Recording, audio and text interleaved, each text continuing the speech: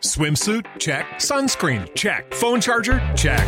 Don't forget to pack the 5-Hour Energy. It fits great in a pocket or carry-on, and the alert feeling will help you arrive ready for anything. Now get 20% off when you use code 5HETRAVEL at 5hourenergy.com. Expires April 30th. One-time use only. Not valid with other discounts. Remember, visit 5hourenergy.com and use code 5HETRAVEL to save 20%. Everybody in your crew identifies as either Big Mac Burger, McNuggets, or McCrispy Sandwich. But you're the Filet-O-Fish Sandwich all day. That crispy fish, that savory tartar sauce, that melty cheese, that pillowy bun. Yeah, you get it.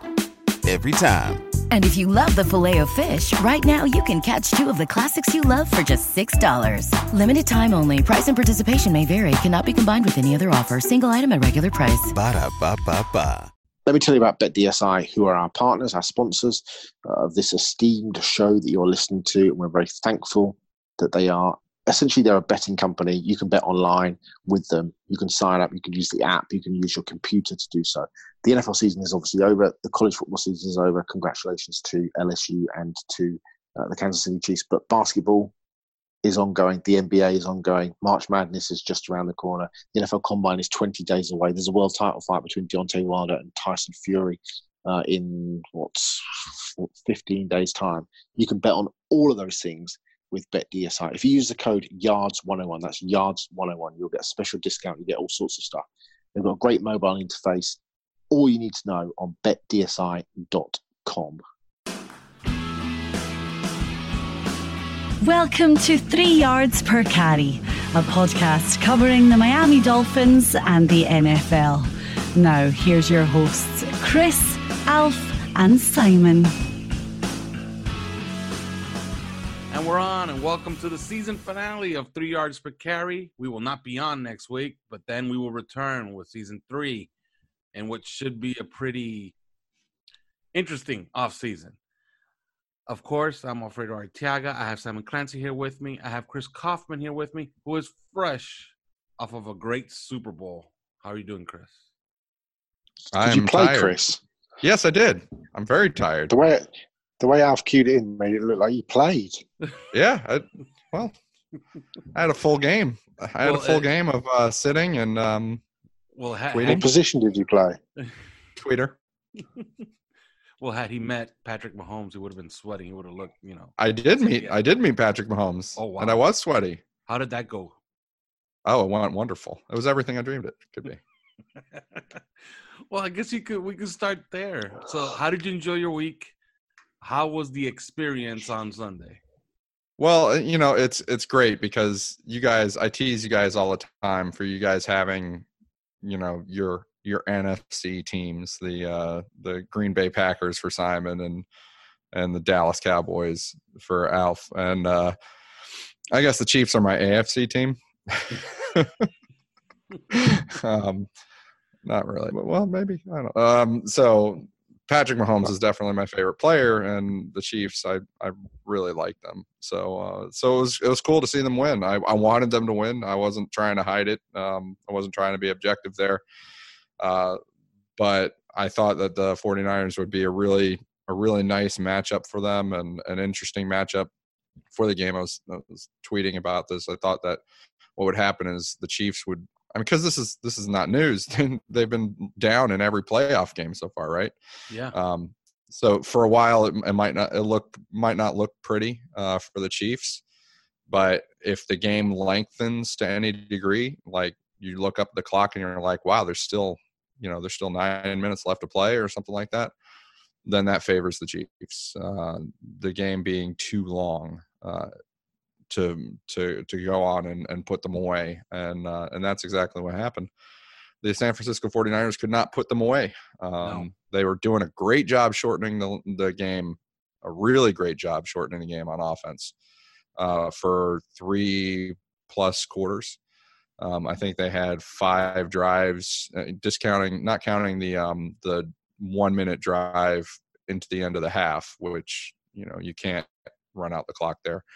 But the other 5 drives took up between 4 and 5 minutes each. They were doing the job of shortening the game, playing exactly the game that they wanted in order to beat the Chiefs. And then they screwed the pooch. They stopped being able to sustain that offense. I think Shanahan might have gotten just a tad bit more aggressive at points because of the 28-3 debacle. 10 points is not enough. So he's like, okay, everybody's expecting me to try and keep shortening the game. I'm gonna go for some scores here, but they couldn't execute. And so when they got that ball back after the Tyreek Hill, Patrick Mahomes, the second interception, with 11 minutes left in the fourth quarter, if they had, Simon, you even said in WhatsApp chat, here comes a 7-minute drive, taking the score and going for the score and putting the game away, taking 7 minutes off the clock. Well, if they'd done that, then they'd be the winners, but they only had the ball 2 minutes. And so then they gave the ball back to Mahomes with 9 minutes left in the game, needing only a touchdown and a field goal. And that was it. He took him down the field twice and got the touchdowns on 2 drives. And then, of course, Damian Williams capped it all off with that should have just been a run the ball out kind of thing, but it popped open. He got the long touchdown. But it was a really fun experience. We had great seats, covering it in the media on the tables in the end zone, so we could see like the back view and the front view of all the plays and see exactly what was happening. And we got some great interviews. I got to sit in the press conference of Mahomes and Andy Reid, after the game, and that was really fun. So, Simon, what did you make of this game? I thought that probably the 49ers lost it as much as the Chiefs won it. Mm-hmm. I mean, to be 20-10 up, with 9 minutes left, and to essentially blow the game by going away from pretty much everything that you built throughout the season. That drive where they got the ball back, even at 20-17 down, and they were backed up at the back of their own 10-yard line, and then most of it picks up like 14, 15 yards on the first down. Then Garoppolo hits Kendrick Bourne for a first down. And they get up almost towards midfield. Then Mostert runs it again. It's 2nd and 5. You would have thought that just let's run Mostert, let's run Breida, let's run Tevin Coleman, let's get Deebo Samuel back running those little jet screens and sweeps and things. Mm-hmm. They threw the ball twice on 2nd 5, 3rd and 5, forced to punt. And you just thought, what a terrible, terrible mistake. What was Kyle Shanahan thinking? The one thing that, Raheem Mostert didn't even touch the ball till midway through the second quarter. He ran for 221 yards against the Packers in the NFC Championship game. I mean, that to me was just mind-blowing. I think Breida only had 1 snap, period. Yeah, he did. He had 1 snap, played every special team snap, had 1 snap. I just thought that was I just couldn't understand it at all. And, we talked about it on the pod last week, but, you do not want to be in a situation where Jimmy Garoppolo's arm has to win the game. And he still had the opportunity with the deep ball to Emmanuel Sanders, who had Absolutely. 1.5 yards, and he missed it. They set that up. They set that up on that entire drive. Then they run a sluggo and it pops. And there's no other way to say it, but Jimmy Garoppolo missed the throw that would have won the Super Bowl for the 49ers. It's a tough throw to be fair, right? Yes, it's a low percentage throw and going that deep, but you make or miss. You make or miss, right? Yeah.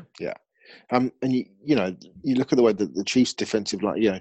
I thought they played really. Chris Jones played really well. I thought Derek Nandy was superb. They set the edge really well. I thought Reggie Ragland was playing well. All those run fit blitzes and stuff that he was doing. Obviously, they were mixing up. Matthew and Sorensen close to the line on occasion. Steve Spagnuolo dialed up a few blitzes and stuff. But just keep running the ball. It's what got you there. I just found it stunning. And it was interesting.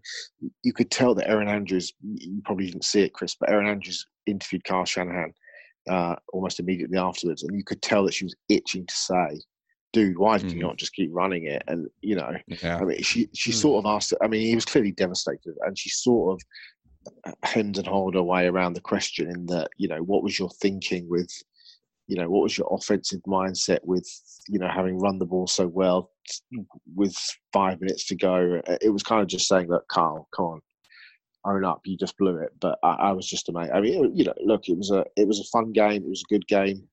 It was a great call by Mahomes on that 3rd and 15 completion to Tyreek Hill down the field. And they set it up earlier in the game. And they essentially, because they wanted to come back to it later, and they'd set it up and seen that Jimmy Ward bit on Tyreek, because Hill originally ran a comeback on that, and Ward bit on the comeback.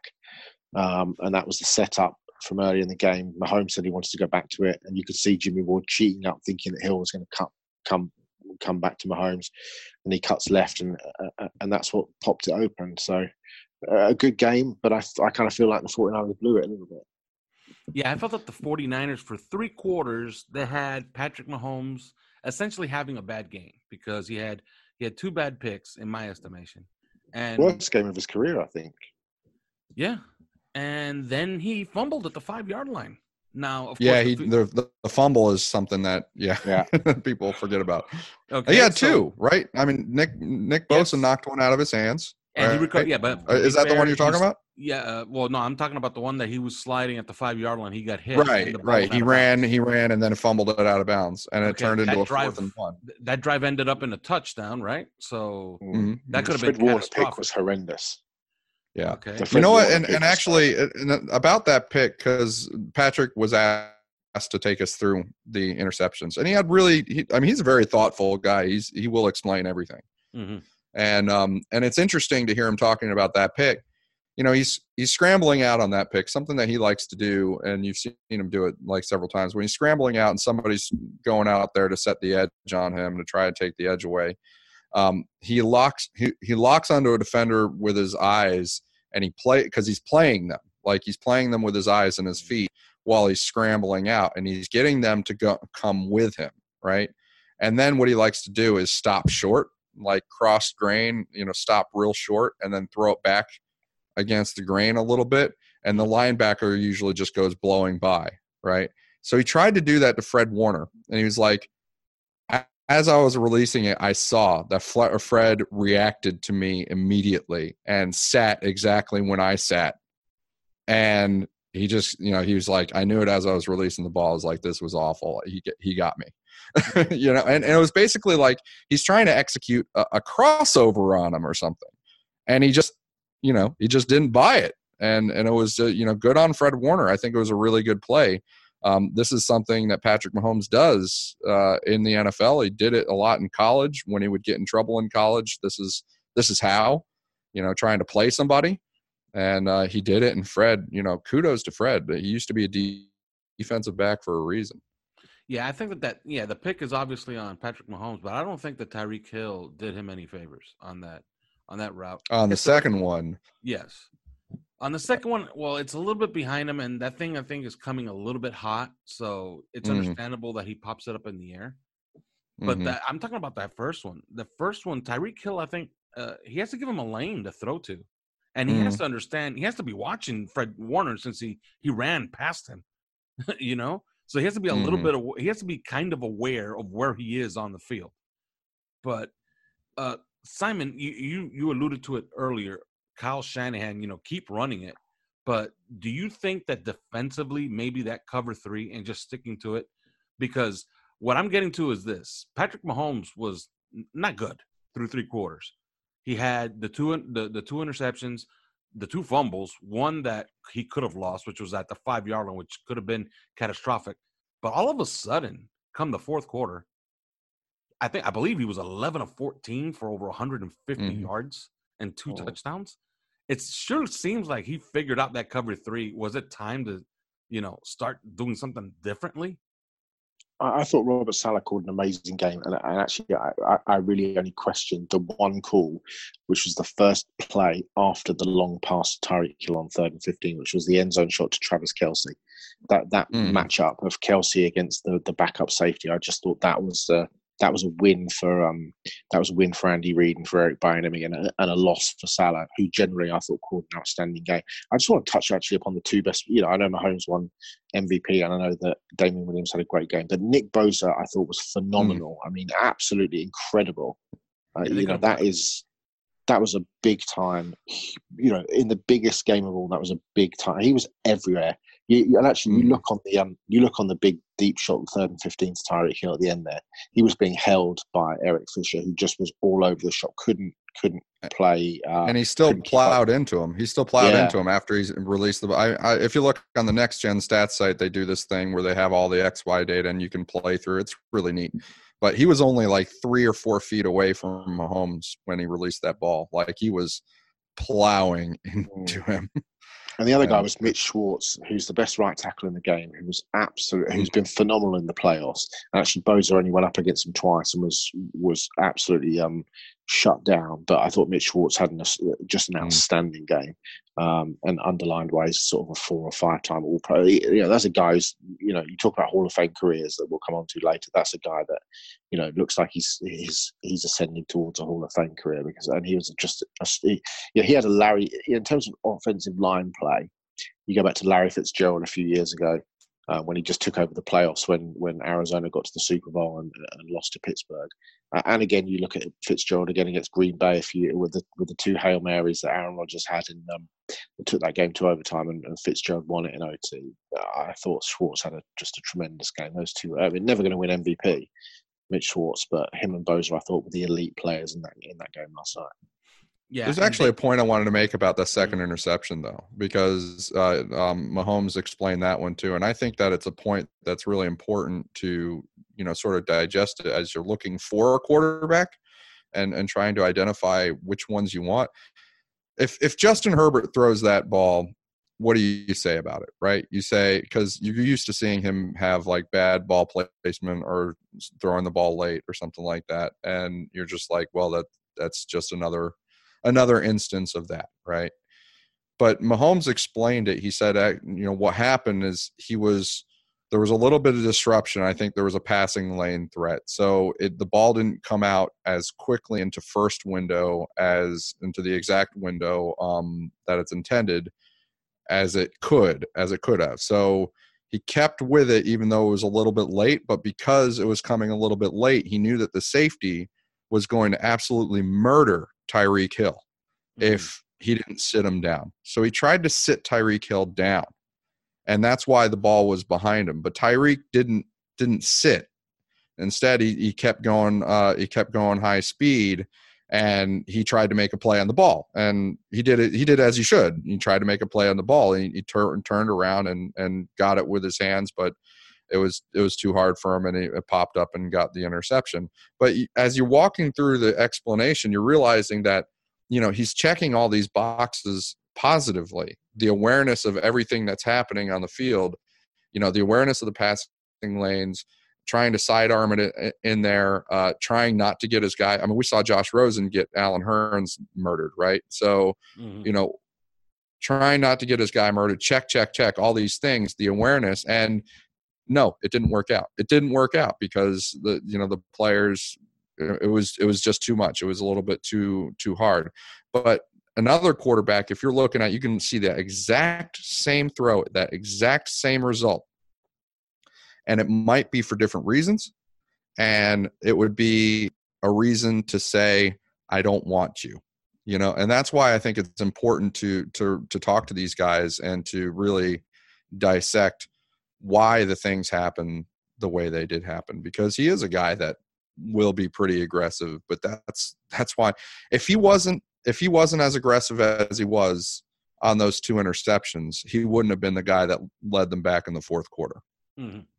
And let me say this. I was rather upset because I had a large bet on Damian Williams winning the MVP at 20-1. And I was upset that he didn't get the MVP, but somebody on Twitter had a pretty interesting stat, which was from the point that they were down 20-10 and to the point where they take the lead 24-20, Mahomes threw for almost 160 yards, and Damian Williams had a total of 18 yards. He did have the 1 touchdown. So who really was responsible for winning the game? Who was the most valuable player? So I guess I'm not too upset. You're right. You're right about Sully. It's put that way, you know. You're right about Sully. Sully, you know, I respect the game he called, but at the same time, he didn't mix it up. He didn't mix up the coverage. He mixed up. I thought he mixed up the looks, but he didn't necessarily mix up the coverage, and that was what ended up. Talking to Eric Bieniemy after the game, you know, you asked what was the turning point for all these guys, and everybody kind of has a different point. I think Patrick Mahomes pointed to that 44 or whatever, the Tyreek Hill play on 3rd and 15. Bieniemy said that actually when they started to go a little hurry up, what he noticed is that's when things really changed for them, turned around for them offensively. And the reason that did, I think, is because of the pass rush, because Nick Bosa was unstoppable in that game. But when you start to go hurry up, you take the edge off of the pass rush. I mean, that's what happens. What's interesting about that is that I sent you a stat right before the game, like an hour before the game, in case you wanted to tweet it out on the 3-Way PC account or on your account. And it was about the Chiefs going hurry up. They were the worst team as far as production-wise going hurry up. And they also ran it. They did it the fewest amount of times. They only ran 13 snaps all year in hurry-up offense. Gained a total of 76 yards, no touchdowns. That was worse across the board. And it won them the game. Yes, going hurry up. It changed the dynamic. It changed the pass rush dynamic. It wasn't just about – because I think Patrick Mahomes knew exactly what the coverage was. It was – executing. You just have to be able to execute, and he had the rush in his face the entire game. I think in the fourth quarter, just enough came off of the pass rush, even though Nick Bosa was still having a hell of a game. You know, he went from getting there to, you know, pressuring and not quite getting there, or being handleable. You know, because Patrick Mahomes could make a miss now.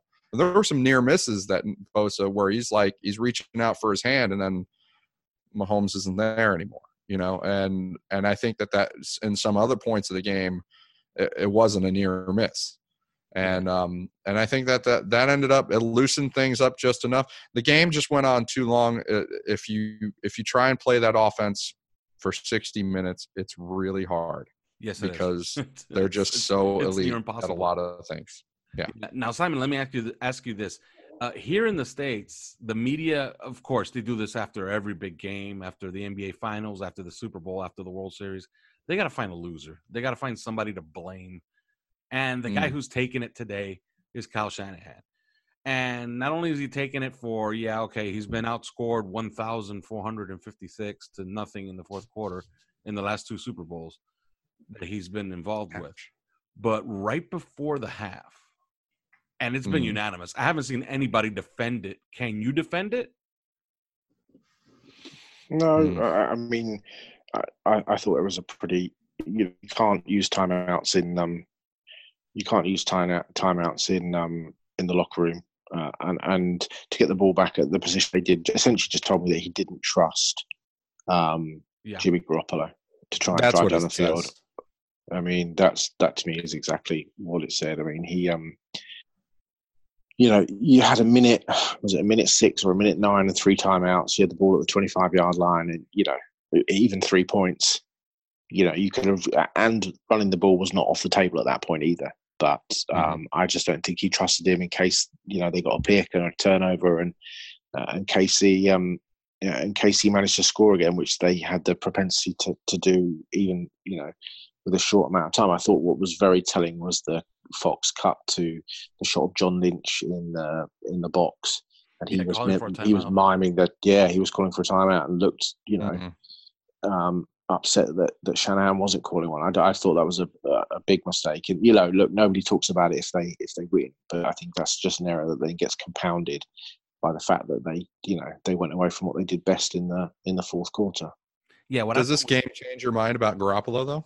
Because I mean, a lot of people to me, this is the hot take I'm seeing today, right? As Garoppolo, like, I think people have this perception, this perceived, you know, sense that it's sort of like, I think of it as like the Olympics, and you're watching, gymnastics or whatever. You know how you put together the elements in your program, and you have the judges score. It can only be out of a certain score. It can't be out of 10 because you either have enough difficult elements in there or not.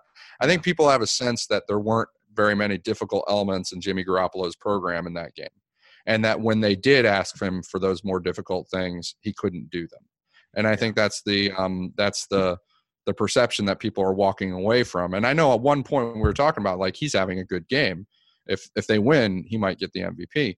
Mm-hmm. Does this change things for Jimmy? I mean, he couldn't execute the harder things in this game. And obviously there was a trust issue. Yeah, I think what changes it is the trust, is what you say, the trust issue. And I think it was evident in Kyle Shanahan's answer when he's asked about the first half. What did he go to? He didn't try to explain it away via play calling. He said, we couldn't go 3 and out there and hand them the ball with that quarterback and 3 timeouts. So that tells me he wasn't even thinking about getting a first down. He was thinking about, oh my God, we're going to go 3 and out here? Like, really? That's how you're coaching? The flip side to that, though, is that they're 20-10 up with 7 minutes to go. Yeah. And if they do what we said at the top, which was continue to do what they've done all season, essentially, which is pound the ball and pound that Chiefs defense, a tiring Chiefs defense into dust, Jimmy Garoppolo probably wins MVP unless, Mostert breaks a big one or Deebo Samuel breaks a big. But Jimmy probably wins MVP, and all of a sudden we're saying, fucking hell, another Patriots quarterback's won a Super Bowl, and didn't he just manage that game perfectly? But would that be a hollow MVP if he wasn't really asked to do much difficult during the game? Would that have been a hollow MVP? One that's meaningful as you go forward. Okay, so he might not have been MVP, but you'd have said, you know what, he managed the game perfectly. I think he didn't have a lot of incompletions up until those final 2 drives. I think he only had 3 incompletions up until the final. Yeah, it was pretty good. He played pretty well. He played until the moment that he didn't, and the reason he didn't was because all of a sudden, all that emphasis is foisted upon him to then deliver. And I think he's a deliverer to a degree, but look around the NFL. There's not many guys. Even historically, there's not many guys who can do what Patrick Mahomes does. There's not many guys that can do what Aaron Rodgers. There's not many Russell Wilsons. There's not many people that can put a team, a game, a season on their shoulders and carry an entire organization across the line. You could pick 25 quarterbacks who were in Pat Mahomes' situation yesterday who wouldn't have pulled that off. And that's no disrespect to those 25. It's just that the guys that I mentioned, they're just a little bit special. And maybe we should just take a step back and say, you know what? It's okay not to be special.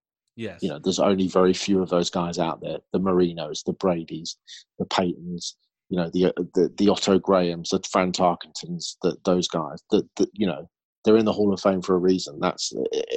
It's not embarrassing to not be somebody who can't put a team on their shoulders and carry them home because not many people can do that. Yeah, and throughout. But the big question is, can you win the championship if you're not? Yeah. I'm getting to that because throughout Super Bowl history, there's been these throws, and for lack of a better phrase, sometimes a quarterback just pulls this throw out of his ass, like Ben Roethlisberger did to Santonio Holmes. Like the second time around when the Giants beat the Patriots, the pass down the sideline to Manningham. Do you remember that one? Like that might have been the best pass Eli Manning has ever thrown in his career. And one of the great catches one of the great throws and one of the great catches of all time. Absolutely. It could be as simple as catch. Oh, that was the first time around. Yeah, I think the Manningham throw is because a Tyree throw is just essentially a heave and hope. The Manningham throw is an absolutely all-time NFL throw, and the best thing about it is that he catches it right in front of Bill Belichick as well. I mean, literally right in front of him. Yes. And it could be just as simple as Jimmy Garoppolo had his moment to pull a pass out of his ass to win the Super Bowl, and he overthrew Emmanuel Sanders when Emmanuel Sanders had about a decent step. I think ultimately it's okay not to be as good as Pat Mahomes, and frankly, with better play calling, Jimmy Garoppolo is a Super Bowl champion this morning, and we're not even having this discussion. So I just want a little bit of breaking news here. KJ, talking about first-round quarterbacks next year, we talked about Trevor Lawrence, Justin Fields, and Brock Purdy. KJ Costello has gone to where? No Stanford quarterback, transferred, big guy, big arm, decent talent. Somebody was asking me about him. Mississippi State, maybe? He's gone to Mike Leach in Mississippi State. now, there's a kid who's potentially going to put up some serious numbers. Our pal Keith, he's a big Mississippi State fan. He was asking me about KJ. He's asking me about KJ Costello maybe a week ago. Then I was like, yeah, I don't know if I've always been a big fan. Let me put a question out to both of you, and and I guess this is a macro question. Okay, I remember once Dave Wannstedt got really upset at a press conference when every beat writer kept asking him about quarterbacks and the passing game, and he said, "Guys, it's really simple. If you could run it and you could stop it, you're going to win a lot of games in this league." Well, Kansas City was 20th in yards per carry, 23rd in yards rushing per game, 29th in yards per carry given up, and 26th in rushing yards given up per game. They're Super Bowl champions. Is that over now in the NFL? Is there a new formula? And it's just, go get the quarterback and stop the pass. San Francisco was pretty close for it to be over, Yeah. I mean, they were in the game. First off, if you're in the game, then whoever's in the game could have won, right? Because there's an any given Sunday aspect of this. And so if you're in the game, then there's already a proof of concept that whatever blueprint you're working with works well enough to be in the game and to win it all. And I think that we've seen in the past, some great defensive teams without great offenses. I'm thinking of say Baltimore, Tampa Bay, when they won the Super Bowls with kind of questionable quarterbacks and such. San Francisco could have won this game. It goes a little bit different. They could have won this game, and then we're talking about how the blueprint is back to run the ball, stop the run, and have a guy who executes. Maybe not the most difficult program, but executes at quarterback. And now we're having a different conversation. What I will say is that every time the playoffs, I kind of have a way of forgetting this, I think, sometimes. But every time I see the playoffs and every time I watch the Super Bowl, I get a new appreciation every single time for how insanely these guys are playing in these games. The level of intensity amps up tremendously in the playoffs and especially in the Super Bowl. Some of these guys are playing out of their minds football, like the quality of football. Think and how completely out of his head he was in this game.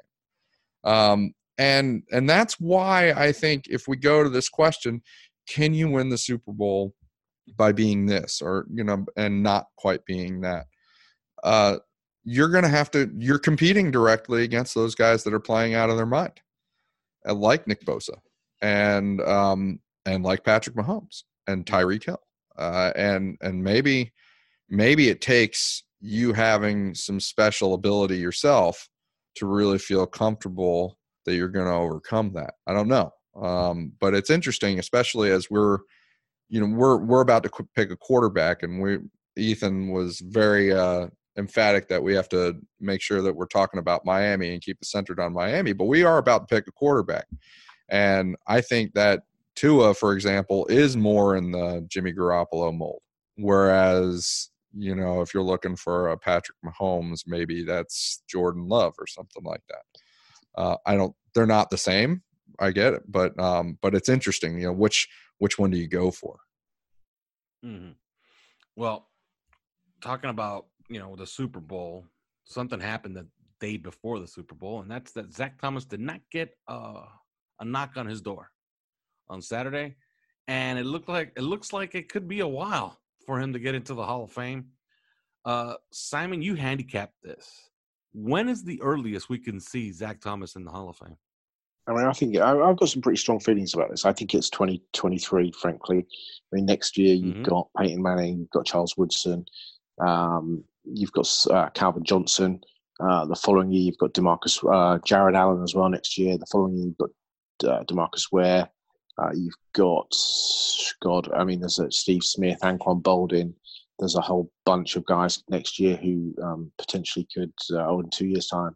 2023, I think you're looking at probably, you've got Darrell Revis, Joe Thomas, maybe Jari Evans, one other person who I can't think of. But I think there's a gap opening up. I thought it was interesting reading Peter King this morning saying that he picked 4 guys who he thought had very favourable chances over the next few years, which Zach was number 1. He said there was a lot of love in the room for Zach, and certainly very strong testimonies from Ray Lewis and from Brian Urlacher. I think it's interesting. I didn't expect him to get in this time. I just thought the class was too strong, actually. And people, look, Dolphins fans have got really irate about it because they're Dolphins fans. Bears fans would be really irate if it was Urlacher. Baltimore fans would be really irate if that's what happens. It's also, if you read Twitter, it's very easy to get irate. Of course. That's what Twitter is. That's how I started getting irate, because I started reading all of these beat writers from these other cities basically trashing Zach Thomas. But I don't think you can. First of all, I don't think you can compare statistics. You can't compare Urlacher's being in the Hall of Fame as a detriment to Zach Thomas. Urlacher's class. What you have to do is compare classes. You have to compare the Hall of Fame class that Urlacher went in and to compare the Hall of Fame class that Zach Thomas went in. That's how you compare. And I do think it's very unfair that people look at statistics. It's like people going, Edgerrin James shouldn't be in the Hall of Fame. These are people I don't think who've watched and understood how Edgerrin James played, how important Edgerrin James was to that Indianapolis Colts team. And people are saying, he only averaged 4.2 yards a carry and he only had 3 great seasons. That's not true, actually. Edgerrin James delivered in massive moments consistently over and over and over again. Mm-hmm. B, he was incredibly reliable with the ball, didn't fumble. C, he was a good running back. D, he was essentially a modern-day Roger Craig in terms of his ability with the ball in his hands as a receiver. But, hugely importantly was that he was never out of the game. His pass protection, he was as good as there wasn't. Him and Ricky Waters at the time were probably the 2 best pass-protecting running backs in the NFL. And that's huge when you're looking at Peyton Manning throwing to Dallas Clark and to Marvin Harrison and to Reggie Wayne. But Edgerrin James does not deserve to go to the Hall of Fame above Zach Thomas. I would not buy that 1 bit, 1 cent, 1 day, 1 hour, 1 minute. There's no way. Sure.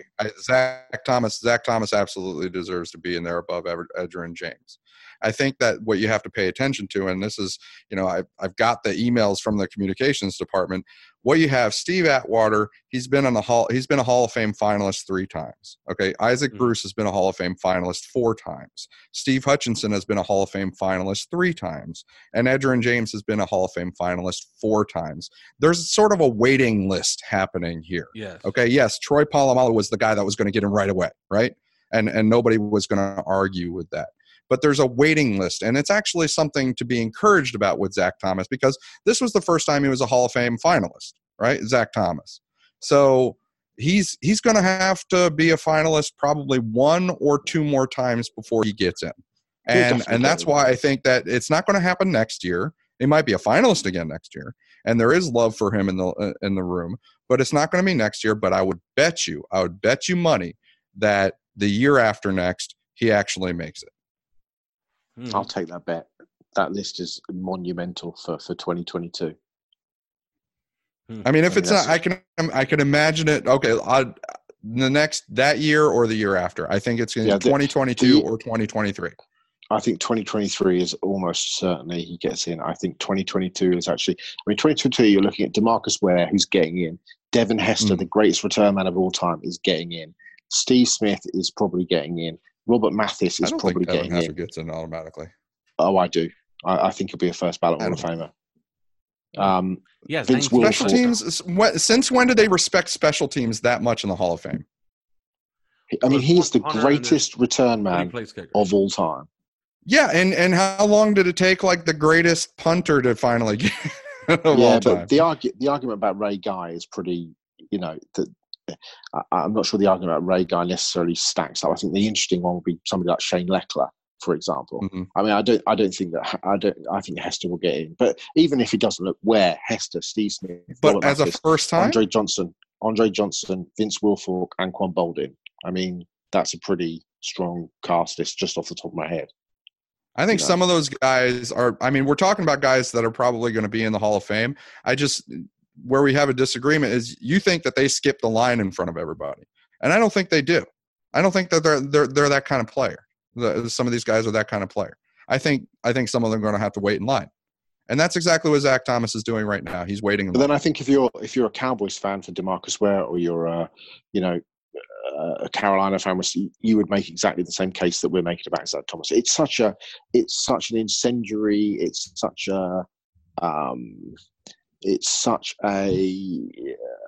like films or comedy or those sorts of things. What you like is different to what I like, because that's just the way that we're. Five All Pros is not subjective. Okay, five All Pros is not fan glasses. Okay, that's an objective view of how valuable you were viewed by the NFL at the time that you played. So what's Alan Faneca's excuse then? A Super Bowl champion, 9 Pro Bowls, 8 All Pros, and an NFL All-Decade team. He's not in the Hall of Fame. Where's the subjectivity? He will be soon. He will be soon enough. But you can't make the case of what with one. He wasn't facing Alan Faneca, was he? What do you mean? Faneca was in there. Faneca was in that class. Was he a finalist? We have a listener. We have a listener, Sean Mawini, and he broke this down. There's 4 guys that have 5 All-Pros and were not in the Hall of Fame. One of them got in, which is Steve Hutchinson. The other 3 are Zach Thomas, Alan Faneca, and Patrick Willis. So, and all of them are going to be in. Mm-hmm.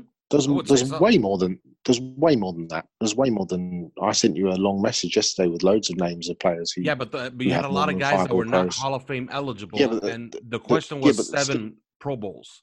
This question is 5 first-team All-Pros. Who has 5 first-team All-Pros and not in the Hall of Fame? And then the list is only 4 guys. I have the list right in front of me, and it's those 4 guys: Zach Thomas, Alan Faneca, Steve Hutchinson, Patrick Willis. Steve Hutchinson got, and they're all going to be in. Yeah, they're all going to be in the Pro Bowl, in the Hall of Fame. And that's only Hall of Fame eligible guys. If we expand it to overall, the list is obviously going to grow. But those are like Tom Brady's and those guys that are coming up soon. Again, I think this is about whether if there's Troy Polamalu's out there, there's first year eligibility, first year being a finalist, he's right in. Okay. And then there are other guys, and I think there's a line. Zach Thomas is clearly among the other guys. That's a line. He has enough support in the room.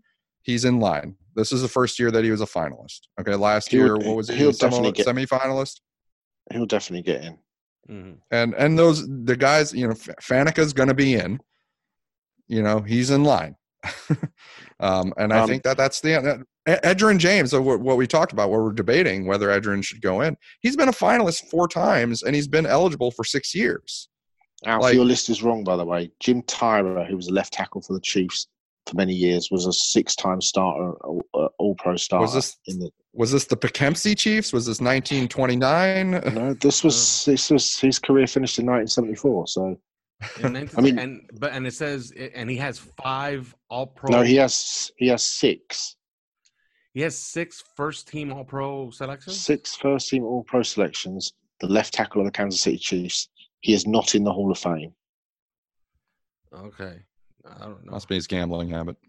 I'm looking at the list that this guy sent me, and it's extensive. But I'll take your word for it. I mean, I'm looking at ProFootballReference.com's list of the most first-team All-Pro selections, career leaders, of which Jerry Rice and Jim Otto are the 2 top guys with 10 each. Wow. But the first player who is not in the Hall of Fame is, Joe Thomas, but he's not eligible. And the next man is Jim Tyra, left tackle of the Kansas City Chiefs, who had a career from 61 to 74. I'll give you one. If you look at this list deep enough, you'll find snubs everywhere. I was shocked that Hutchinson was actually snubbed before, because he seemed like twice. First. Yeah, he was actually snubbed twice. Yeah, he seemed like a first team All-Pro to me. I mean, first team Hall of Famer to me. This is his 3rd year eligible and 3rd year as a finalist. But I look at this list. Steve Wisniewski, do you remember him? He has 8 Pro Bowls. He has 2 first-team All-Pros. But I remember his career. He's one of the best guards I've ever seen play. And his boy just won a Super Bowl last night. Oh, yeah, he did. And he's been essentially just passed over. He doesn't even make finalists. That's Well, bad. Patrick Willis didn't even make the. I mean, Patrick Willis didn't even make the cut down to the final. 16? I think this was his Wait, is first he- year, though, right? This Yeah. was his first year being Yeah. eligible. So Even so, though. I think he gets a shot next year. I think, I would hope so. Yeah, 7 Pro Bowls, 5 first How team long was his All-Pros, career? and He played 7 years. Yeah, I think He was a that's Pro that's Bowler. why he didn't get first. He was a Pro That's Bowler. why he didn't go high in his first eligible. Actually, he was 8 years. He has 8 years of Yeah. service. He has Yeah, I'm 7 seeing it Pro now. It's Bowls 8 in years. 8 years. Yeah. 8. I think that's probably why he didn't get further along in the first year of being eligible. Quite honestly, I think that Zach Thomas deserves Pro Bowl, or not. I keep saying Pro Bowl. Deserves the Hall of Fame even more than Jason Taylor did, because I think that Zach Thomas elevated an entire defense around him, whereas Jason Taylor was an excellent pass rusher, but he also had some down years. Mhm. And I think that Zach Thomas, he was the study guy, and he was somehow the smartest. He never really sounded like he's an egghead, but he was a smart guy. He was a study guy. He would get the offensive tendencies down. He would study so much tape that he knew he had in his notebook things that this guy was calling as an assistant 10 years ago. And, listen to Channing Crowder talk about it. He would just tell him exactly where to go, and he'd somehow, and not why, but just tell him where to go, and he'd make the play. And so I think a lot of other people on the team made plays because of Zach Thomas, and he made the defense good. And for most of their careers together, Zach Thomas was always considered the better player. It was toward the end of their careers, like the last 4 years, where Jason Taylor was clearly the better player because Zach was in the decline. But the interesting thing about Patrick Willis is that he only ever played 112 games, which would be incredibly low for Hall of Famer. Apparently, the average Hall of Famer played 160 games. The average modern day Hall of Famer played 185. Willis is essentially 4.5 seasons short of what a Hall of Famer should, in inverted commas, played. And in fact, there's only 2 players in the Hall of Fame who played in fewer games than Willis has: Gale Sayers and Kellen Winslow. Everybody else in the Hall of Fame. Lynn Swan's in, right? Yeah, Lynn Swann is in. Yes. Yeah, he only played 116. I know that he's like a typical example of not playing very many games, and I think that's nail on the head as for why Willis he's gonna wait in line. Yeah. Oh well. At least it's not. At least we're not debating Steve Tasker. You know that Buffalo Bills fans are like all over the internet saying that Steve Tasker should be the first, specialist in the Hall of Fame over Devin Hester. I was seeing that argument. It's going to be interesting. For example, with Matthew Slater. I was just going to bring his name up. I was just going to say, who's going to bring up Matthew Slater? Matthew Slater really, really has to be good to make All-Pro a year where he only played 3 games. Okay. Yes, that's that guy has to be spectacular. What's interesting? Very lonely on these lists for offensive linemen that are being snubbed. And I mentioned Steve Wisniewski, but Richmond Webb and Lomas Brown have identical careers, and they're just sitting there languishing. They don't even make semifinalists. The Hall of Very Good. Yes, that's where they belong. Those 2 guys. In my opinion, I think Richmond Webb was hurt by not being associated with a great running game. He was just associated with Dan Marino protecting his blind side. Mm-hmm. Steve Tasker was a 7-time first-team All-Pro. I have him here as 7-time Pro Bowler, but it says 0 AP1s. It says here. It says here. The dude was a 7th-time first-team All-Pro, according to Pro Football Weekly. That's strange. And he's probably he probably is the best special teamer of all time. Peter King is a massive Steve Tasker fan in terms of the Hall of Fame. Yeah. Anyway, we could debate this until the end of time. Yes. But I want to go to bed. Yes, that's it for season 2 of 3 Yards Per Carry. We will take a week off, so you won't get us next week. But then you will. And it will be that great off season we promised you. But that's it. There is no more. We will talk to you guys in 2 weeks. Thanks for listening to 3 Yards Per Carry. You can subscribe via iTunes, on Podbean, or your usual podcast provider.